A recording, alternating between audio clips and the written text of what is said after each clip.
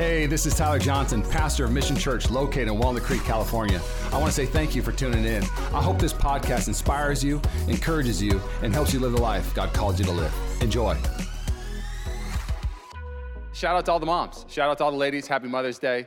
What a special day it is. Wish we were together.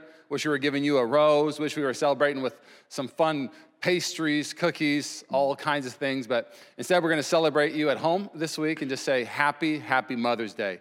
As I was preparing for my message, I was just thinking about my mom. And just want to give a shout out to my mom and say happy Mother's Day to my mom. I know you're watching. You're watching every Sunday. And I have two of my favorite memories from my childhood, and then one thing I learned from my mom. One of my favorite memories ever is my first piggyback ride. I think I was 4 or 5. My mom gave me a piggyback ride out to the mailbox to get mail and brought me back. And I remember thinking, this is one of the greatest experiences of my life. Still remember it to this day.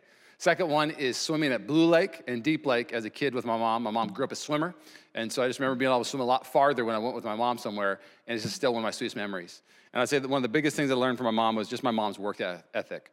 My mom started as a part-time waitress at Tacoma Yacht Club and worked her way all the way up to second in charge as the caterer there. She's been there for 20 plus years and just showed me that faithfulness and hard work does pay off. And so happy Mother's Day, Mom. Learned a lot from you, love you. And even the reason why I shared that, if I could just say it this way, is simply, moms, we see you. We don't say it enough, how much we see that you do, the sacrifice you make. And we just see a lot. I wish we should say more of it. So thank you. Happy Mother's Day. Okay, you guys ready? I'm going to transition into the message. We just had a moment. Okay, moms, we just had a moment. We got to transition into the message. How great is our God? How great is our God? We're in the middle of this series. It's out of the book of Genesis. And now just to give you a little heads up, this week I was in a Zoom meeting with a handful of pastors throughout the country, and one of the pastors asked, are you guys addressing the COVID situation every week? Like, how are you handling it? What are you doing right now as you preach? And I just had a strong conviction when we started this series that God did not tell me to address COVID, but to share how great our God is, to share the bigness of our God, the goodness of our God, the greatness of our God. I think of a story in the Gospels where the disciples are super scared when the storm comes, and they wake up Jesus, and Jesus kind of like annoyed in a sense. Like, why are you so afraid? And here's why I believe they were so afraid. They didn't know how great Jesus was yet. They didn't know how big their God was, that he was in charge of the storm. They say at the very end, like, who is this man that controls the waves and the storms? This is our God. He holds the universe in the palm of our hands. I believe as this series goes on more and more, my prayer is that you see how great God is, how big God is, how he loves to take care of his kids. So when storms come in the midst of this COVID thing, that you would have peace, knowing that your God can calm the storm, that your God can provide when it looks like there's nothing to provide. Your God can reunite and redeem what you think can never be redeemed again. That's why this series is what it is. And if I'm being honest, that's what we try to do every week. 6 books, written by 40 authors, shows us this one big thing. Our God is a great God. Our God is an awesome God. You guys ready to go into the message? Okay, I'm gonna pray. Lord, I thank you so much for what you're doing at Mission Church. I thank you for the gift that your word is. Oh, Lord, your Bible says that you're alive and active, Lord, that right now as we read scripture, will not return void, that truth sets us free. So I declare freedom this morning. Lord, I declare that your presence, I love worship today, how we talked about your presence. We lose shame when your presence comes in. Shame goes, shame must leave. So Lord, I pray that your presence that is in houses today, Lord, that shame would leave, that division would leave, that unity and redemption would start to happen because your presence is in houses all throughout America right now, Lord. We love you, and even the world. I know people are watching actually in Europe. So Lord, we love you. Everybody said, amen. All right, turn your Bibles to Genesis 4. We're going to Cain and Abel. It's one of the more famous stories in the Bible, but it is one of the most profound stories in all the Bible. It sounds super barbaric, Cain and Abel takes him out to a field and kills him with a club, kills him with a rock. But if I'm being honest, what's sad is I don't think we've came very far since Cain and Abel. We still have this thing called jealousy. We still have this hostility in ourselves to hurt mankind and to hurt each other. And so my prayer that when you read this, that you wouldn't think this is an ancient story. Because let me tell you this, God has ancient stories for your modern problems. These are ancient truths that can solve your modern problems, your modern worries. And so we're gonna dive into Cain and Abel, and we're gonna see this thing called sin introduced for the first time in the Bible. Sin is introduced in Genesis 4. We're gonna learn about what it shows us about mankind and how much mankind needs a savior. We're gonna see the greatness of God, and then we're gonna see really how bad sin is. That we should not wanna associate with it, that we shouldn't even wanna have it around us, that we should wanna destroy it and flee from it. Open your Bibles, Genesis 4. You ready? Here we go. Now Adam had sexual relations with his wife, Eve, and she became pregnant. If you got little kids in the room, you're welcome. Have a nice conversation after this, okay? Here we go. When she gave birth to Cain, she said, with the Lord's help, I have produced a man. Later, she gave birth to his brother and named him Abel. When they grew up, Abel became a shepherd while Cain cultivated the ground. When it was time for the harvest, Cain presented some of his crops as a gift to the Lord, and Abel also brought a gift, the best portions of the firstborn lambs from his flock. The Lord accepted Abel and his gift, but he did not accept Cain and his gift. This made Cain very angry, and he looked dejected. Stop. Even before I get the message, this is just bonus content. Why is it so important to bring God your best? It says right here that Cain brought stuff to God. He still brought it, but God did not accept it. But Abel, it says he brought his best. It says he brought his firstborn. Oh, can I just tell you real quick? Until you start giving God your best, you'll never live your best life. And I know that sounds kind of token-ary, like live your best life now. That's not what I'm trying to say is God cannot be mocked. You reap what you sow. I'll show you 4 reasons why you should always give God your best. First reason is this. It's what God wants. Read all through 66 books. Read all of them, and you'll see something that God keeps on saying. I must be first in your life. I must have the best of you. I must have all of you. I will not share you. You'll see this over and over again. It's a practical thing. God says, I want the best. So he wants it. So that's number 1 why we should give him the best. Second reason why we should give him the best, it's practical. It's practical to give God your best. It says in the Galatians 6, 7, and 8, do not be deceived. God cannot be mocked. A man reaps what he sows. Whoever sows to please their flesh, from their flesh will reap destruction. This is what's happening with Cain at that moment. But whoever sows to please the Spirit, from the Spirit will reap eternal life. Bottom line, some people go, why isn't God giving me the life that I desire? Can I just be honest with you quick? You give God the scraps, but you want him to give you the best. God cannot be mocked. That's not how he works. Scripture shows us God cannot be mocked. You cannot make God a side dish and have him give you everything that's supposed to be allotted to you. This is Scripture. Here we go. Third reason why you should give him your best is this. It shows our kids and people around us who our God is. It says this in Exodus 13. It says, this is what you must do when the Lord fulfills the promise he swore to you and to your ancestors. When he gives you the land where the Canaanites now live, you must present all firstborn sons and firstborn male animals to the Lord, for they belong to him. Stop. Exodus is a story of, basically it's a preview of salvation. Israel is in bondage, they are in slavery, and God delivers them from Egypt. And when we get saved, we get delivered from death to life, to cursing to blessing. So we get delivered. It's called the Passover is what they're celebrating. It's this, and we call this salvation in our life, that Jesus' blood was spilled for us that we'd be saved. And here's God's instruction. He says, and in the future, your children will ask you, what does all this mean? Why are you giving your firstborn to God? Why are you giving the firstborn lamb? Why are you giving the best to God? They'll ask you these questions, and you will tell them, with the power of his mighty hand, the Lord brought us out of Egypt, the place of our slavery. People will ask you when you get saved, why do you give God the best of your time? Why do you give God your resources? Why do you give God your talents? Why do you give him so much passion to build this house? Why? And you'll say, because before I knew my God, I was depressed and I was broken. And he saved me from depression. He saved me from death. He saved me from the trajectory of my life. My life was going this way, and he turned my life around, and I found joy and peace and restoration. This is why I give my God my best. Oh, may we always give our best to God. And last but not least, why we give God our best is simply this, because he gave his best for us. He gave us his first. He gave us Jesus. Oh, his best.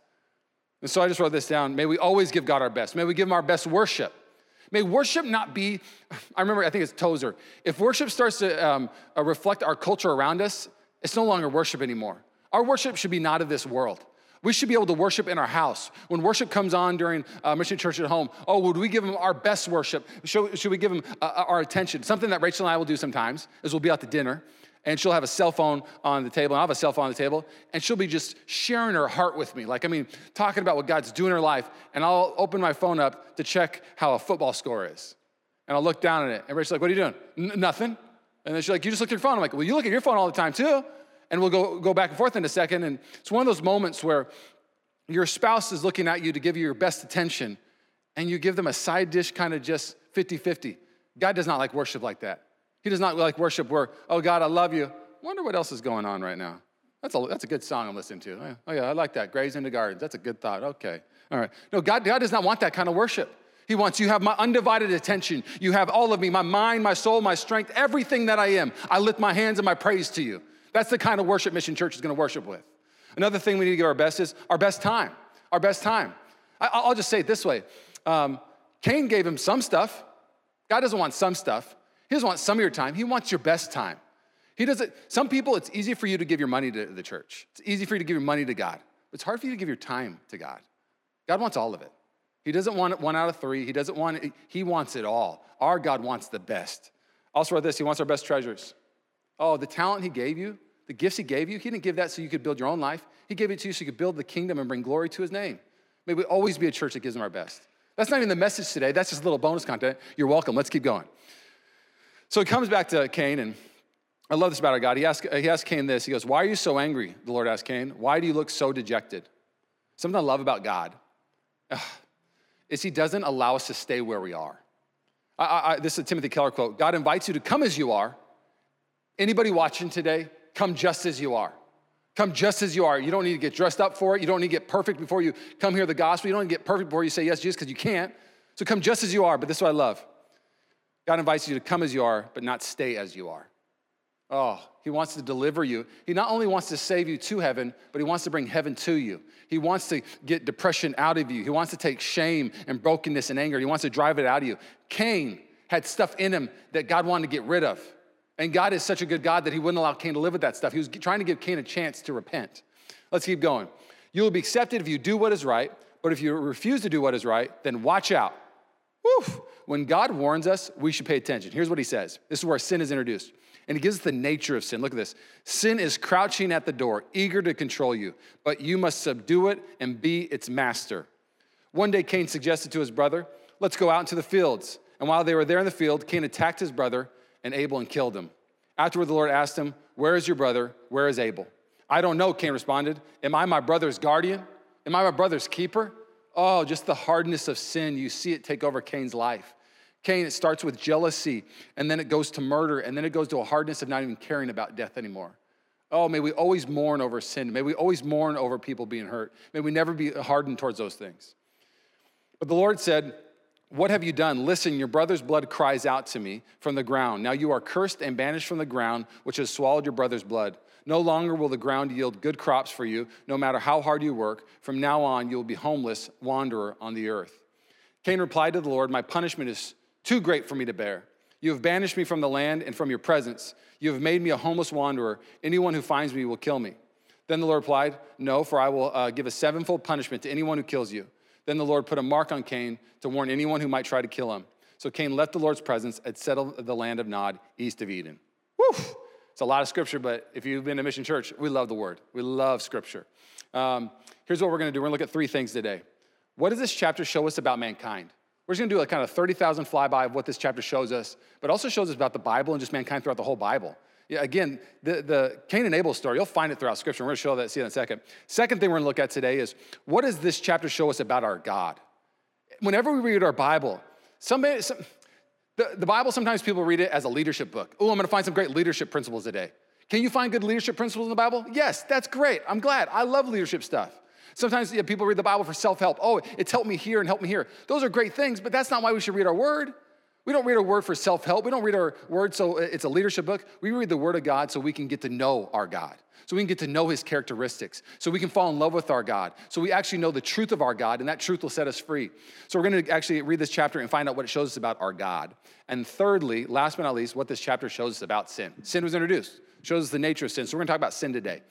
First one, so what's happening in this chapter? What's happening to mankind? Now, if I could actually break it down, it's kind of like the first church service ever in the Bible. 2 people come to worship God and bring their sacrifices. Now, if you look at this, you got to say, okay, how did they know what to bring? How do they know where to bring it and why to bring it? It says in Hebrews 11:4, it says, it was by faith that Abel brought a more acceptable offering to God than Cain did. Abel's offering gave evidence that he was a righteous man, and God showed his approval of his gifts. Although Abel is long dead, he still speaks to us by his example of faith. So Cain and Abel were taught about God. They talked to God, as you see in this chapter. Adam and Eve must have taught them a place where to worship him, where to bring their offerings to him. So they were taught about even the promise that God was gonna save mankind. This offering that's being brought, by the way, it is not a sin offering, the scholars say. It's a dedication offering, an offering of saying, you are my God. It's a celebration offering almost. It's a relational offering that they're taught. So where does faith come from, it says? Well, we know the Bible says this in Romans, where faith comes from. So faith comes from hearing, and hearing through the word of Christ. So Cain and Abel were told about God. They were told how to live for God. They were told that God deserves their best. They were told about the greatness of God and even how he promised to save them in spite of Adam and Eve's failures. And Abel brings this beautiful offering. It's not a perfect offering. God is not asking for perfection. He's asking for your best. He's asking for when you wake up in the morning, you say, today is your day, God. I'm gonna live for you. Today's not made for me. Today is made for you and for me to glorify your name. So Abel brings his best and God receives it. And then Cain doesn't bring his best and he's mad at God. Can I be honest? The church is full of Cains today. The church is full of Abels today. Cains are the ones that want their cake and eat it too. Cain's not a prostitute. Cain's not a murderer at this moment. Cain's not a bad dude. He's just a religious dude trying to make a transaction saying, I come to church. Can I preach hard real quick? I'm gonna preach hard gospel. Okay, here you go, you ready? You may be a Cain if you get frustrated with God because he's not giving you what you think you need, that he's not giving you what you think you're owed. People who don't really understand salvation yet are so frustrated with God and frustrated with their life, and they're dejected with life because they think God owes them this and that, and that's what Cain thinks. I know it's not the best, but you should at least taken some of it. He's frustrated. Abel's, the better Abel, Jesus, of course, but people who really understand salvation, understand the promises of God. Let me say it this way. When you understand the promise of God and salvation, it's like somebody giving you $1 billion. And this is a illustration, so bear with me. It'd be more than that. $1 billion. Somebody gives you $1 billion. You go out to dinner with them the next night, and you're mad at them that they didn't pay for dinner the next night. You're saying, you should have paid for dinner. They just gave you $1 billion, and now you're mad they didn't pay for dinner? This is what happens. God just saved you from hell. He saved you from everything. You got heaven now, and you're mad that he's not gonna pay for dinner the next day? You don't know where you're saved from. You don't really know the gift of salvation. It is infinitely value. It is the greatest gift. People who have really understood salvation know this. Everything else is icing on the cake. Everything else is gravy. Everything else is just, wow, you saved me and now you're giving me this too? Oh, I'm so worthy to receive this. I'm so unworthy of this, but worthy because of Jesus. Oh, thank you. That's how an Abel receives it. A Cain comes to church, worships, gives a little bit of money to the church, and then the following week goes, well, I better get a promotion. I better not get any tickets. My sports team better win this week. I even raised my hands in worship. I raised them for 2 songs. That should get me at least 1 sport team win, and that should get me 1 date with a girl this week. Where are you at, God? That's not why we worship. If you worship to get, you'll always be dejected and angry. So we see this with mankind. We see mankind trying to use God to advance. And then you see another man responding saying, God, you already advanced me, and I just want to worship you. This is an amazing picture of what we see at this moment. And you'll see this throughout Scripture. You'll see mankind's deficiencies when they don't get what they want. You look at Cain killing Abel. You think that's the only story? Look at Joseph and his brothers. They're upset because they feel entitled to have Joseph's birthright, Joseph's favor. Joseph gets the robe. And what do the brothers do? Let's kill him. They decide to sell him into slavery. It's another Cain and Abel story, if you will. Look at David and Saul. Saul gets jealous of David. So what does Saul do? He tries to kill him with a spear. He tries to hunt him down and kill David. Can I just tell you, don't get mad at somebody else's favor. Don't get mad at somebody else's grace. Don't get mad at somebody else's provision. If somebody has a lot of finances and God decided to pour out finances on them, don't be mad at them that they're rich. Don't let that seed of jealousy creep in. You allow God to do what he needs to do in your life. And you think that's the only story? How about Jesus and the Pharisees? It says they were jealous of Jesus, and they killed Jesus. Jesus is the better Abel. Oh, how great is our God that Jesus is the better Abel that came and paid the sacrifice that none of us could have paid. Hope this is making sense. I feel like I yelled at you a little bit. Forgive me. I preached a little hard gospel. I don't think I've ever used that at our church. I don't even know what that means, to be honest. But let's keep going. So this shows us about mankind. Let's look at the next one. This shows us about our God, about how great our God is. Now, I'm going to share 3 or 4 points of what this shows about our God. First one is this. It shows us that our God is a God of standards. He has relational standards. And again, like even when I read this, like why didn't you at least take some of the offering? Like Cain was like bringing something to you. Why wouldn't you bring it? You know who would accept that kind of offering from Cain? A businessman. A businessman would say, you know what? It's not the best returns, but you know what? It's a decent stock market.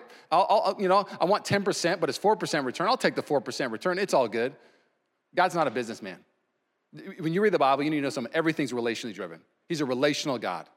Here's the best way I can say it. Let's use an illustration.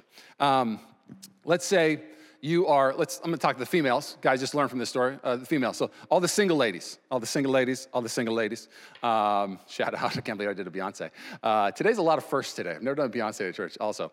All the single ladies, you're dating a guy. You've been dating him for a year and a half. And he proposes to you on a Friday.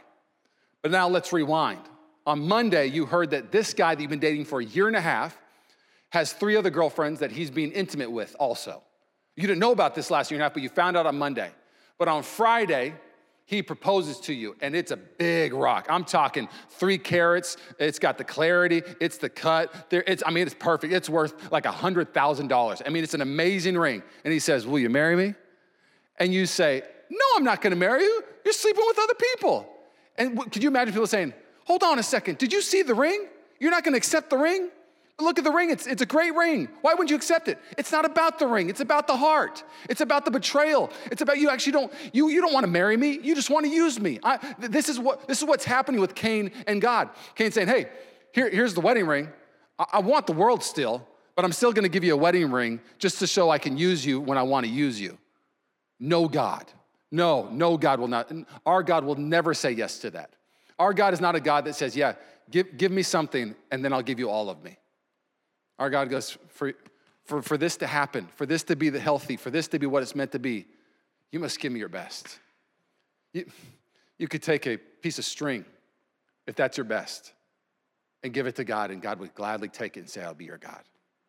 And what's true is we don't even have string to give God. We have our sin to give to God. But when we say, God, you can have my life, you can have all of my sin, you can have it all, God says, I'll say yes to that. God's not looking for a big wedding ring, he's looking for your heart. This is our God. How great is our God? Second thing it shows us is he's a kind counselor. He's a kind counselor. Now, think about this. Cain has sinned. Cain is the one that's you could say in the story, he's kind of the star of the show, but he's the bad guy in it. If we could just put it that way, we can use those terms. It was like a movie. And God, like you'd think, like if you just have a picture of God, you'd think that once he did this and walked away, and Cain's angry, he's frustrated, you think maybe God just sit him in heaven just tapping his toe. Look at Cain. Can't believe he brought me just his scraps. What is he doing? That's not the kind of God we have. We have a merciful God. We have a God that's a counselor. When somebody's counseling somebody, they just don't tell them, stop being sad, stop being angry, and go out there and be happy now. That's not what happens. A counselor asks questions to reveal what's going on. A counselor asks questions to direct and to lead to freedom. And so God, being a kind counselor, comes to Cain. He knows the answer to these. He says in verse 6, why are you so angry? Why are you so dejected, Cain? What a kind God that he would be this patient with such a hardened, jealous person. Here's what he's saying, and I want to write it this way for you. You're not angry and dejected because of what happened to you. You're angry and dejected because of what's in you. Do you hear what I'm saying real quick? God is saying to Cain, you may think you're angry and dejected because I didn't accept your offering. That's not why you're angry and dejected. You're angry and dejected, not what happened to you, but what's going on in you. Can I just tell you real quick that God is not trying to deal with the outer? You think the outer things, if these all get right, then you're gonna be great? No, it's what's going on in the inner. Some people, if you have a spouse, you're like, once my spouse does this, I'll be great. You're fooling yourself. Once this gets healthy, then you'll be great. Once this actually becomes what it's supposed to be, it's all about the inside out kingdom. God is talking to Cain about the inside of his heart, not the outer that happened. Third thing that we see about our God is he desires repentance from us. So now Cain has killed Abel, and God comes to Cain, and of course he knows what happened to Abel. He says that in this chapter, he says that Abel's blood cried out to him. But before he does that, here's what he asks Abel: where is your brother? The scholars are saying in this question that what God's really trying to do is he's trying to create a moment of repentance for Cain. Where's your brother, Cain? He's trying to have Cain have a moment going, what have I done? What have I done, God? I'm sorry, I killed him, I was jealous. I repent, I'm so sorry. You'd think he would come with remorse and repentance. God is always, can I just say this real quick? God is always trying to create moments for you to repent and have remorse. God is always trying to create those moments in your life where you have strayed, or maybe where you don't even know it and you have questions. Do you know the sins that you're most defensive about are the ones that you need to repent about right now? You know the sins that people are like, hey, have you noticed? They're like, oh, whatever, it's a small sin. Whatever, leave me alone. It's not that big a deal. Oof. How many times do you need to be approached about the same thing to go, wow, Lord, you're creating a moment for me to repent. You're so kind, God. And the last but not least we see about our God is he's a God of mercy. Cain never repents. Cain never even shows remorse. You know what he shows sadness about? himself. Well, if you cast me out, people are gonna kill me. That's what you deserve, Cain. You just killed Abel. You deserve death, and you're complaining about it. You're not repenting. Isn't it amazing that our God is even merciful to the person who doesn't repent? He says, no, I won't let that happen to you. I'll put a mark on you, I'll protect you. God's merciful. Oh, he's so merciful. I'm so thankful that God's been merciful in my life. In the moments where I've just strayed for weeks and months and years, blind spots and sins that I've just allowed to live my life. And I'm so kind that God just said, I'm gonna have mercy on you right now. I'm gonna allow this sin not to destroy your life. Before I even knew God and the way I was living my life, I'm so thankful that he said, you know what, I'm done with this one. No, I'm so thankful that he was merciful before I was his son. God's a God of mercy. That's a theological thing that I may go, boop. Last but not least, what does this show us about sin? What does it show about sin? So sin's introduced. What sin's introduced? It says this about sin. So he goes, why are you so angry? He looks at Cain. He goes, you'll be accepted if you do what is right, but if you refuse to do what is right, then watch out. Sin is crouching at the door, eager to control you, but you must subdue it and be its master. God is, I want to take the first positive bent on this. He's telling Cain his potential. Do you know that you can master sin, Cain? Do you know that when you read the word of God, the word is always going to show you your potential, that you're a conqueror, that you can be free, that you can move mountains, that you could change the world. The Bible will always show you your potential. God is showing Cain his potential here, but he's also showing him the nature of sin, that sin will destroy his potential. It will destroy his best life. It will destroy it. And so he says that sin is like this thing crouching at the door, waiting to master and subdue you. So there's three things we're gonna look at sin. It shows us that sin hides. The crouching, it's the Hebrew word of like a leopard or a cheetah that hides behind a rock or hides in the grass so the prey does not see it till the last second to where it pounces and kills it. So sin hides from us. Some of the most dangerous sins you have in your life right now, you don't even see them. Or some of the most dangerous sins in your life, because it crouches, it's actually a really big sin, but you think it's really small because sin has fooled you and it's crouched and it's become small in your eyes. You've even helped it get small by rationalizing and justifying and saying, well, you don't understand my life. That's what it shows with the crouching word. The next thing it shows, sin has power. Oh, sin has power. It says right there that it's eager to control you. And then last but not least, it says that sin wants to lead you. It wants to destroy you. Sin wants to kill you. Sin has no place in your life. Sin has no place. Let me look at the first one. Let's look at this first attribute of sin. Sin is crouching. Sin is hiding. A lot of people picture sin as something that they choose and they walk away from. But really what happens is when you decide to take sin on a date, it doesn't leave. It is that one that you go on a date and you wish you get rid of, but you can't get rid of it now. It starts to want to control you and own you. Let me put it this way. Just because you're done with sin after you're done sinning doesn't mean sin's done with you. Just because you're like, okay, I sin, I get it. All right, I'm just gonna put it in the corner. Sin is not a vending machine you go to and click D7, I'll have this sin right now, and then you put it in the corner of the house. The Bible says that when you allow sin to grow, it will create death. You can't allow sin to stay in the house. So how do we kill a sin that is hiding? There's a handful of things. The Bible shows us that it says it's a mirror. You know what's nice about mirrors is it shows things that you can't see from your own eye length. So when I'm driving even, just look at this. It says the Bible is a mirror. I have these things called rear view mirrors. So when I'm changing lanes, I can see if I'm about to hit a car and get in a wreck. And you ever said this before when you see in a rear view mirror? Wow, that car just jumped out from nowhere. Where'd that car come from? It just jumped out from nowhere. Here's the deal with sin. Sin likes to hide in the blind spots of where you drive your life. Sin likes to hide in the blind spots until you get the word of God and exposes the blind spot. Says, oh my gosh, I had no idea this was sin. Look at the rich young man, just like a Cain moment. He comes to God and says, oh God, I follow the 10 commandments. I follow all the rules. Can I have the kingdom of heaven, basically? And Jesus goes to him, he goes, here's the deal. Sell everything you have and come follow me.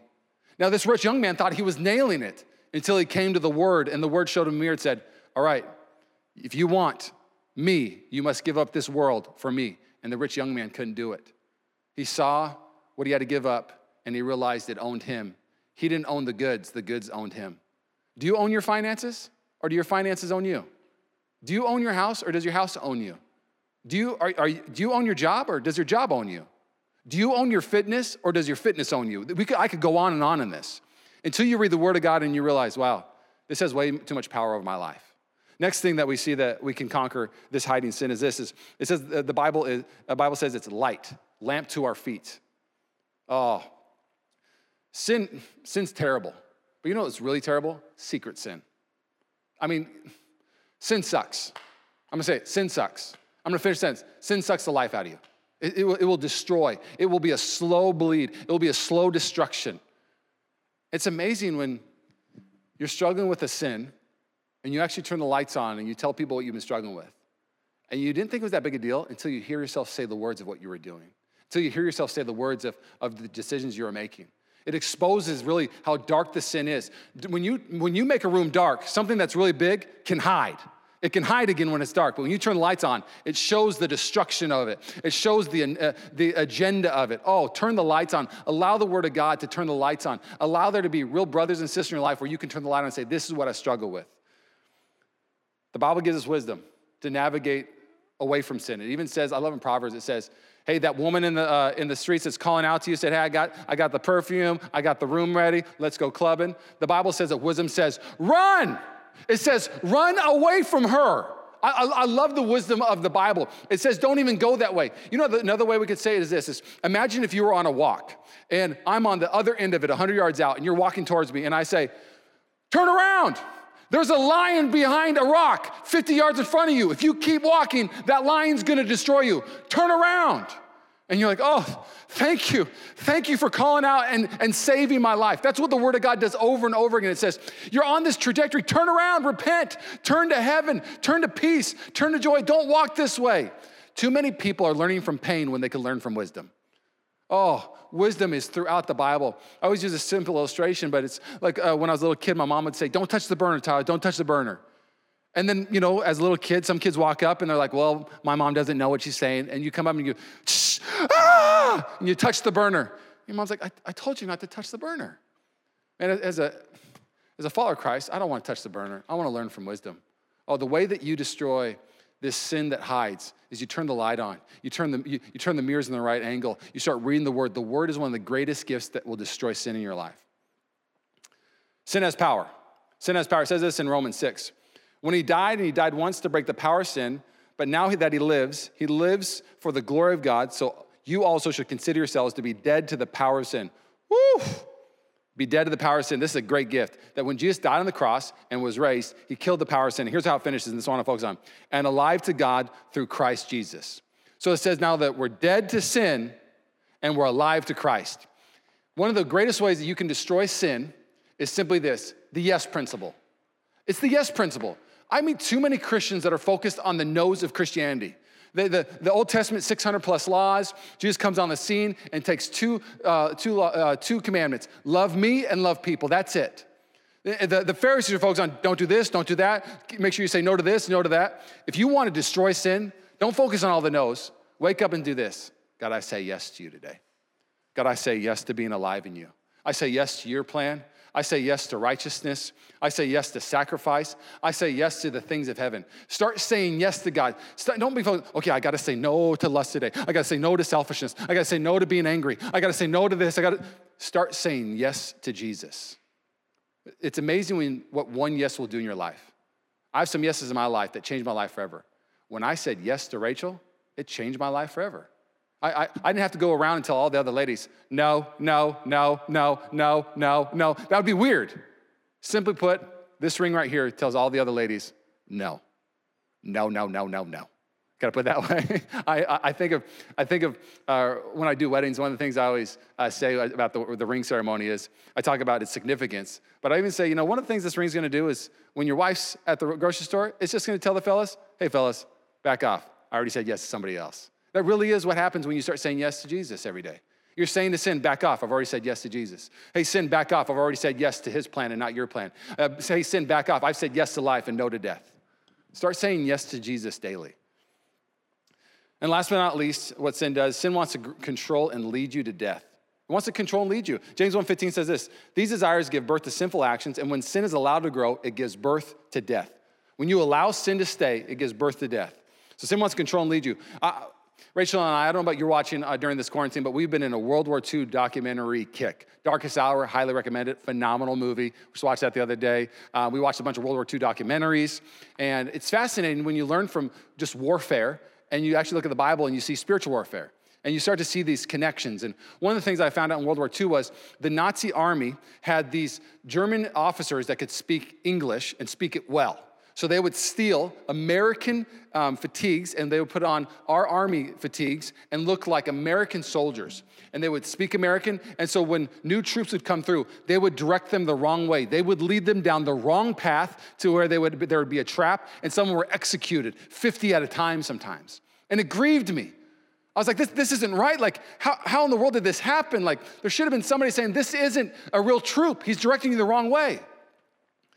What we have that I think I'm just so thankful for that Cain didn't have is we have the Word of God. We have the Word of God that shows us the right way. It says in Romans that we are led by the Spirit of God. The Spirit of God wants to lead his people. So you can have sin lead you, or you can have the Holy Spirit lead you. I think in Numbers 14, it's an amazing verse. It's talking about Caleb. Caleb and Joshua are the ones that got to experience the promised land. And it says this in Numbers 14, but my servant Caleb has a different attitude than others have. He has remained loyal to me, so I'll bring him into the land he explored. His descendants will possess their full share of that land, their full share. A great spirit is cultivated. It doesn't happen overnight. A great spirit happens from praying daily, reading your word daily. And then 10 years later, you look at your life and you're saying, man, because I started reading my word, because I started serving, because I started praying, man, the enemy's so obvious to me now. I don't even go down those paths anymore. I see direction, and I always choose forgiveness. I don't choose my own way. It's amazing what happens when you cultivate a great spirit. And what it says when you cultivate a great spirit, because it says Caleb has a different attitude. Joshua had a different spirit, it says. It says that different attitude is the word spirit. When you actually cultivate a great spirit, I love the promise. It says you'll get your full share. I want the full share. I want the full share of my life. I want a great marriage. The Bible says that those who are planted in the house of God, they'll flourish and be fresh. I want a flourishing marriage. I want a flourishing ministry. I want flourishing friendships. I want fresh friendships. I want to wake up in the morning excited to live my day. That doesn't happen because I bring a transaction to my God. It happens because I develop a relationship with my God. Let's close with this. Cain and Abel. You have Abel die. And it says his blood cries out. And I'm always frustrated with this story, to be honest. Can I just be real honest with you? I don't like this story a lot. Abel's a good dude, it looks like. And he died, he just gets murdered. And it says the blood cries out. I'm like, where's the justice for Abel? Where's Abel's justice? And if you look throughout the Bible, what you'll find out is God's a God of mercy and grace, but he's a God of justice. You look throughout the Old Testament, he'll say, I've heard the cries of my people. I've heard the cries of their blood. I've heard the cries of their oppression. Because he's a God of justice that wants to bring justice. And so he brings, of course, Abel justice through Jesus in the New Testament. And something that you and I need to understand is that we'll never be able to actually bring a perfect offering because we're not perfect. Only Jesus was perfect. We're never going to be able to bring that real offering that would go, okay, all sin is forgiven. Everything is fixed. The only one that could do it was Jesus, and he brought himself. And I love what it says in Hebrews 12:24, and this is how great our God is. What a great picture that Jesus is the better Abel, that he's a greater Abel. He says this, you have come to Jesus, the one who mediates the new covenant between God and the people. So between God and us is Jesus, literally mediating for us. Oh, bless Tyler. Oh, protect Tyler. Oh, forgive Tyler. My justice calls for forgiveness for Tyler. Here's why his justice calls for forgiveness, which speaks of forgiveness instead of crying out for vengeance like the blood of Abel. Woo! Abel died, called out for justice. It said the blood called out for vengeance. The blood called out for justice. It says when Jesus died, called out for grace, called out to cover me and not destroy me. That's what Jesus' blood does for us. That literally his blood justifies us. His blood covers us. His blood, his grace, it protects us. Can I tell myself real quick and we'll just finish? My first 3 years of getting saved, I raised my hand in church to get saved almost every other week. Literally, I would sin and be like, oh gosh, God's he hates me. He's done with me. He's gonna punish me. And so they would say, if you wanna say yes to Jesus, raise your hand. So every couple weeks, I'd literally raise my hand. So every other week, God, I say yes to you. And then the person from the CD ministry would walk up and give me I said yes CD. I had like 50 of them in my back seat all the time. Like I toss them back. I always got a free candy though for saying yes to Jesus. That was the one perk of questioning my salvation for about a year and a half, especially the first year and a half. Anyways, you come across this verse and I came across this revelation and this truth that God is a God of justice. And Jesus paid the full price for my salvation, the full price. So it would be unjust of God to allow Jesus' sacrifice not to actually do what it was called to do. Jesus says, my sacrifice calls out for grace and justice for Tyler. He should be forgiven for that sin, that he should be accepted in heaven, that when it says those who are faithful to repent, they will be forgiven. Oh, when I repent, Jesus cries out, my blood causes repentance to create blessing again. What an amazing thing that our Savior's blood does not cry out vengeance, but it cries out forgiveness. It cries out grace.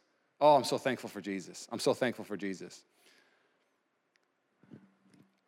I'm not sure if this is your first time tuning in. Today we talked about sin. Sin was introduced in Genesis 4, so I talked about it. We talked about mankind. We talked about, of course, the greatness of God. The thing I really want to ask is just simply this. If you're somebody who thinks that you need to get perfect before God saves you, you don't know how great our God is. That's what Jesus did on the cross. Jesus died on the cross so you come just as you are. But then he gave us the Holy Spirit so we wouldn't stay where we are, that we would become free and sanctified and be everything. To be honest, to be just like our Savior Jesus.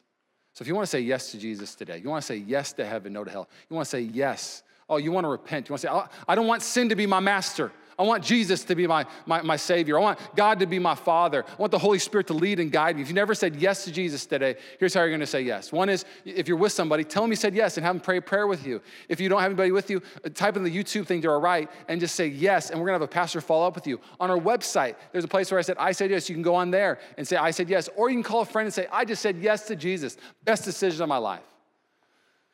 Church, we're going to be a bunch of better Abels. If I could just say that, let me finish with this. We're going to be a bunch of better Abels. Cains hate Abels. They hate Abels. Cains are entitled. It says literally in the New Testament that there's Cains or Abels. There's literally sons of Cains, sons of the devil. But Cains hate Abels. Abels don't hate Cains. Abels love people who are lost. Abels love people who are making bad decisions. Abels love people who are the ones that are actually trying to destroy them with their word. Let's love people. Let's just be like our God. Let's create conversation. Ask those people why they're hurting so much. Ask those people how they're doing. Let's create conversation with this world. Let's love this world. Mission Church, I love you. God bless you. See you next week. Thanks again for listening to the Mission Church podcast. If you enjoyed it, make sure you subscribe so you can keep up on our weekly sermons. If you're in the Bay Area, we invite you to come join us on Sundays. You can find all the details on our website at missionchurchca.com. Again, thanks so much for listening, and we hope to see you soon.